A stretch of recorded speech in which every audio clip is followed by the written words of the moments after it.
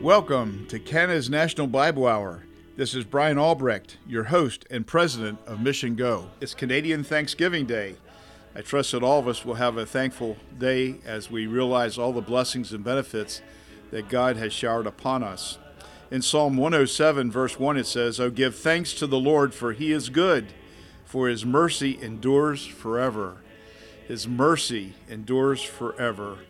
His loving kindness and his good hand of blessing remains upon us forever and ever, those of us who are believers in Jesus Christ.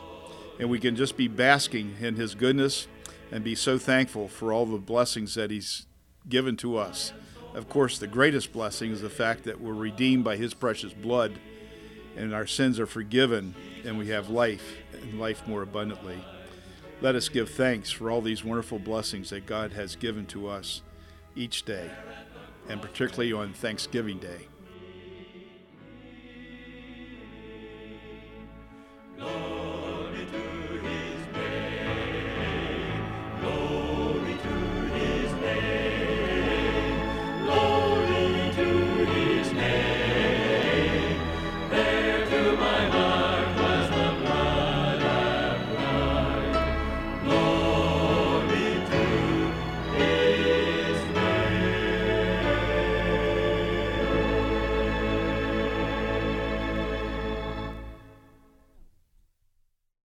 Oh, by and by, I'm gonna lay down my heavy load. Oh, by and by,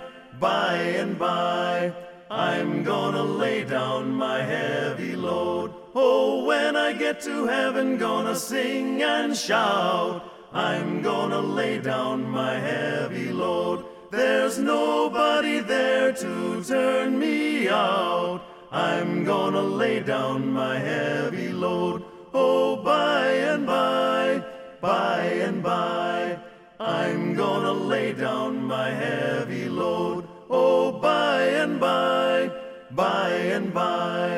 I'm gonna lay down my heavy load.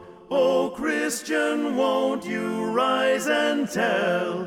I'm gonna lay down my heavy load. That Jesus hath done all things well. I'm gonna lay down my heavy load. Oh, by and by, I'm gonna lay down my heavy load. Oh, by and by, I'm gonna lay down my heavy load.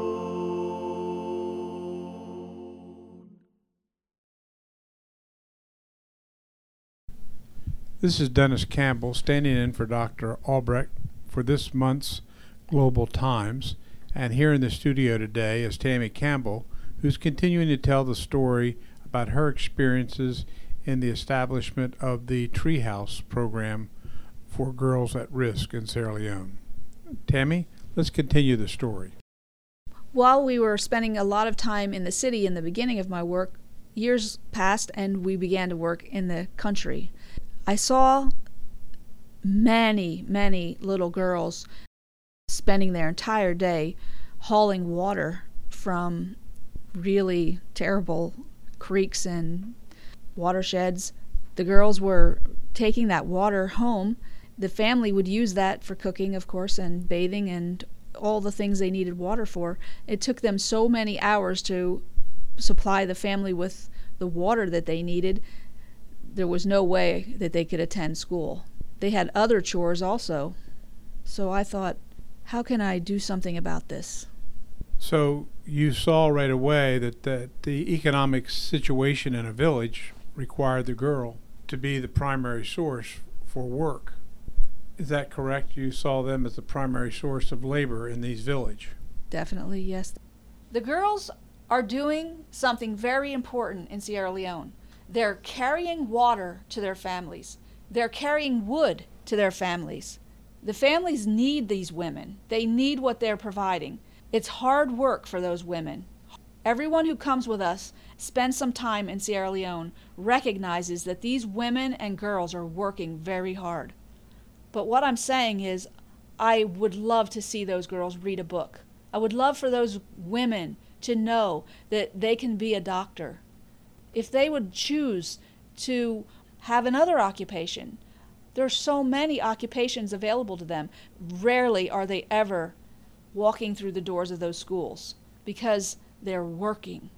And I thought, how can I help them? So I found a way to speak to my friends and say, let's gather some funds and help feed these families.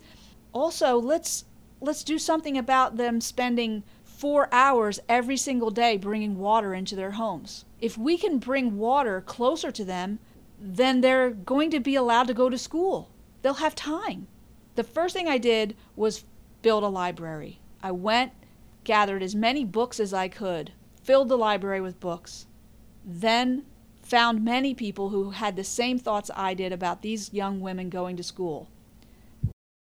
Well, that's exciting, Tammy. That's interesting how you saw this need and this void in this culture and began to fill it. We'd like to continue to hear more about how you selected these girls for this program.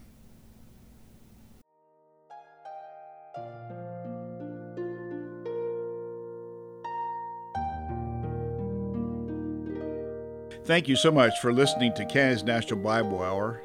I know that you are aware that this is a listener-supported program, and we can't continue to be on the air without the support of those who pray for us each week, and so we appreciate that. This month we're offering a wonderful booklet entitled No Longer Alone by Joni Eareckson Tada. As you are aware that she is a quadriplegic. She had an accident earlier in her life. Throughout her life, she's had issues with loneliness. I had a chance to meet her at the NRB convention and had a wonderful conversation with her. This booklet is a great blessing because it sort of describes loneliness in several different forms, but it also has the answers of how you can overcome loneliness and how you can start looking out and get involved in the lives of people around you.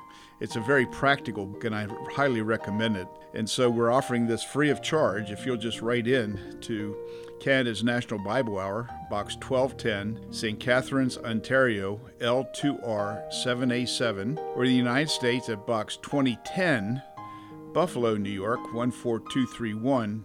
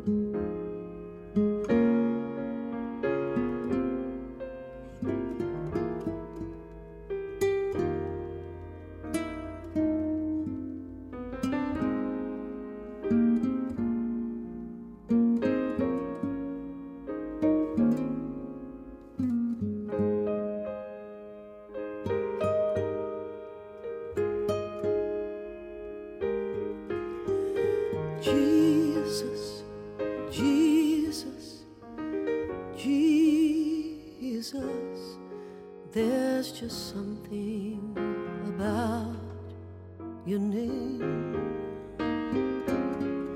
You're my master, my savior, Jesus, like a fragrance after the rain. Jesus, Jesus, Jesus, let all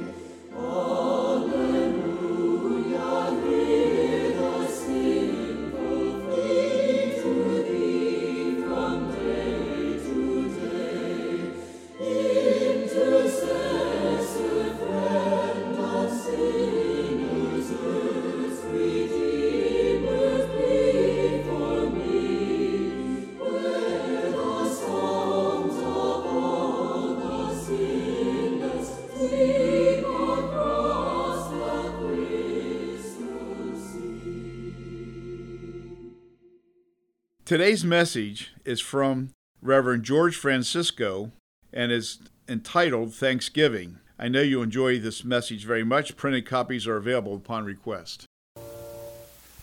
Today is Thanksgiving Sunday, and although we should be grateful every day, still it's good to have a special day to stop and remember God and to thank Him for His blessings. We're all aware that our world is filled with wars and famine, and many suffer from what is called the destructive forces of nature, like hurricanes or tornadoes and floods. In spite of difficult circumstances, however, we still need to look up and be grateful for the many mercies God has given. A man who always seemed to find something to be thankful for fell and broke his leg. Someone said, "Now that he's broken his leg, I wonder what he will find to be thankful for." Sure enough, when they met, the man said, "You know, I'm thankful I didn't break both legs." So we may face problems and difficulties, but we still can find reasons to be thankful. Our topic today is God's great blessings for believers. We as Christian believers have many reasons to give thanks to God, even though we may face problems. There are blessings that God has showered upon us that we need to recognize and to be humbly grateful for. 1 Thessalonians 5:18 says, "In everything give thanks, for this is the will of God in Christ Jesus concerning you." So, as believers, we are urged then to give thanks, not necessarily for everything, but in everything. The Apostle Paul reminded the Ephesian believers in chapter 1, verse 3, "Blessed be the God and Father of our Lord Jesus Christ, who hath blessed us with all spiritual blessings in heavenly places in Christ." So Paul says there are a vast number of blessings that we enjoy in Christ that should cause us to be grateful to God. Let us look for a few moments at some of these great spiritual blessings of believers. First, believers are blessed with a great love. Ephesians 2 and 4 says, "But God, who is rich in mercy, for His great love, wherewith He loved us." Paul then is saying that the love God has showered upon us is a great love. I'm sure he would say, first of all, because it is the love of a great God. "Great is the Lord, and greatly to be praised," said King David in Psalm 48. God Jehovah is a great God because He is the living God. He is the Creator God. All things were made by Him, and without Him was not anything made that was made. John 1 and 3. He is the eternal God. "I change not," Malachi 3 declares. This great, eternal Creator God has loved us with an everlasting love. The miracle of miracles is His love was extended to us while we were unsaved sinners. But God commendeth His love toward us in that while we were yet sinners, Christ died for us. Romans 5 and 8. We were not nice, clean, holy people when God loved us, but sinners, lost and undone. God, high and holy, loving sinners, giving His only begotten Son to die for sinners. God chose us, called us by the gospel, and then cleansed us by the precious sacrifice of Calvary, all freely without price, and then placed us into His own holy family forever. All of this love and mercy of the great God prompted the Apostle John to say, "Behold, what manner of love the Father hath bestowed upon us, that we should be called the sons of God. And it doth not yet appear what we shall be." How can one understand such love? The hymn writer has described it beautifully when he says, "The love of God is greater far than tongue or pen can ever tell. It goes beyond the highest star and reaches to the lowest hell. Could we with ink the ocean fill, and were the skies of parchment made, were every stalk on earth a quill, and every man a scribe by trade, to write the love of God above, would drain the ocean dry, nor could the scroll contain the whole, though stretched from sky to sky. O love of God, how rich and pure, how measureless and strong, it shall forevermore endure, the saints' and angels' song." We as believers have been blessed with God's great eternal love. Let us thank Him today and rejoice in it. Then as believers we've been blessed with a great salvation. Hebrews 2 and 3 says, "How shall we escape if we neglect so great salvation?" The salvation that God has provided for us is a great salvation. First, because it's cost to God the Father. He had to send His only Son into a wicked world when He knew He would be scorned and rejected, and then suffer on a cross. And all the while He would show love, mercy, and grace to the wicked offenders. To Jesus, the cost was willingness to leave the Father and the joys of heaven and to come down to a sin-drenched earth. Here He would suffer the untold agonies of the cross, but by doing so, He would pay the price of man's sin in full and forever. He came, becoming, as John says, the propitiation for our sins, and not for ours only, but also for the sins of the whole world. 1 John 2. The salvation of God is great because of what it does. It cleanses us from sin. But more, salvation changes us inside, giving us a new spiritual nature by the power of God's Spirit. A nature that loves God and is capable of living with God forever. 2 Corinthians 5:17 says, "If any man be in Christ, he is a new creature. Old things are passed away. Behold, all things are become new." We receive this great salvation freely, simply by believing and asking Christ to save us. Some will say that's too good to be true. Well, it is good, and it is true. We can never thank God enough for calling us to believe and receive His Son. I hope if you've never trusted Christ, you will today. Call upon Him, for God's Word says, "Whosoever shall call upon the name of the Lord shall be saved." With a great salvation also comes the blessing of a great joy. In Acts 8 and 8, Philip goes down to the despised city of Samaria and preaches salvation through Christ. And it says the people with one accord gave heed unto those things that Philip spake, hearing and seeing the miracles which he did. And there was great joy in that city. Great joy is the result of receiving God's great salvation. Every believer, sooner or later, experiences the deep, satisfying joy of sins forgiven. The Apostle Peter referred to the joy of salvation when he wrote to believers that had never seen Christ but had trusted Him, saying, "Whom having not seen ye love, in whom though now ye see Him not, yet believing, ye rejoice with joy unspeakable and full of glory." Chapter 1, verse 8. Believers have the joy of the Lord as their strength, and this enables us to rejoice in the Lord, despite trying circumstances that surround us.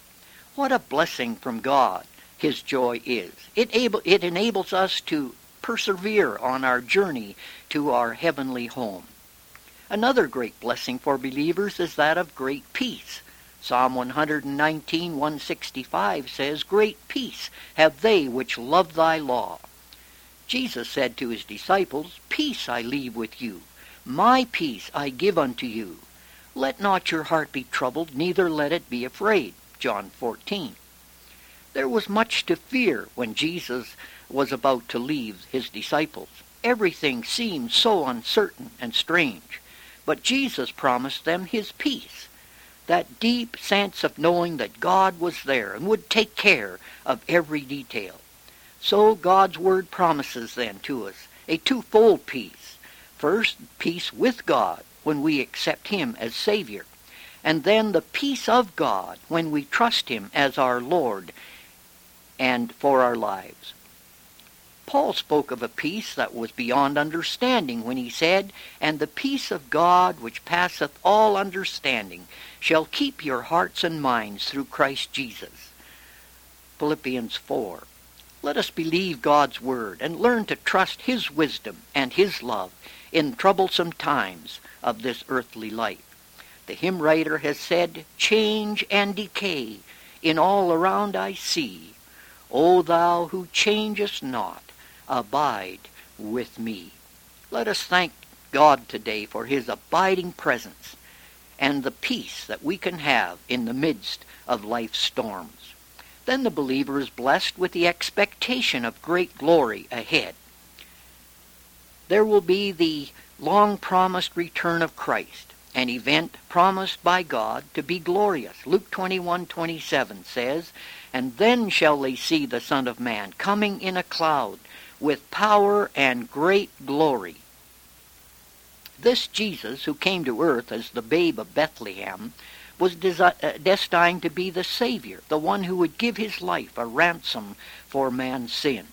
He was rejected of men and a man of sorrows, acquainted with grief, and on the cross he died the just for the unjust, that he might bring us to God. With the sacrifice of his life for sins complete, Jesus rose from the dead. He returned to heaven, and one day he, perhaps soon, will come again, not as the humble Lamb of God, but as the Lion of the tribe of Judah, who will rule the world with a rod of iron. Scripture says when he comes, it will be with great glory and great power, and his saints will come with him. 1 Thessalonians 3, Paul says to the believers there, "To the end that he," that is God, "may establish your hearts unblameable in holiness before God, even our Father, at the coming of our Lord Jesus Christ with all his saints." The thrilling thing here is that when Christ experiences great glory, so will his saints. When Christ comes to reclaim God's world from wicked men, we come with him. When Christ is glorified as the rightful king and ruler of God's world, we will be with him, sharing the glory as a queen shares the glory of the king's crowning. 2 Timothy 2:12 says, "For if we suffer with him, we shall also reign with him."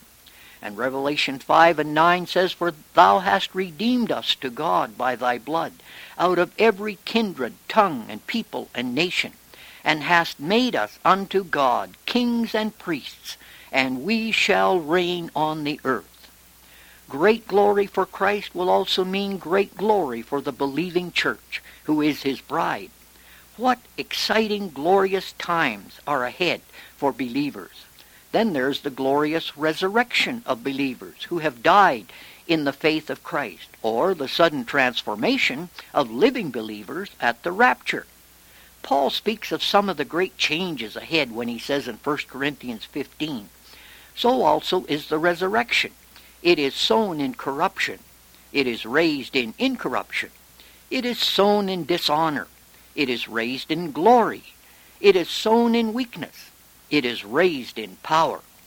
In a moment, in the twinkling of an eye, for the trumpet shall sound, and the dead in Christ shall be raised incorruptible, and we shall be changed." Great events of great glory and power lie ahead for the believer in Christ. Will you be among those who will share in these and many other great blessings of believers? You can by coming today, now, and by faith ask God to be your Savior and Lord, and then give him thanks for saving you. You will then join those who will share in these great promises of blessing, a great love, a great salvation, a great joy, a great peace, and great expectation of glory lying ahead. Let us thank God today for all these blessings and all of God's blessings.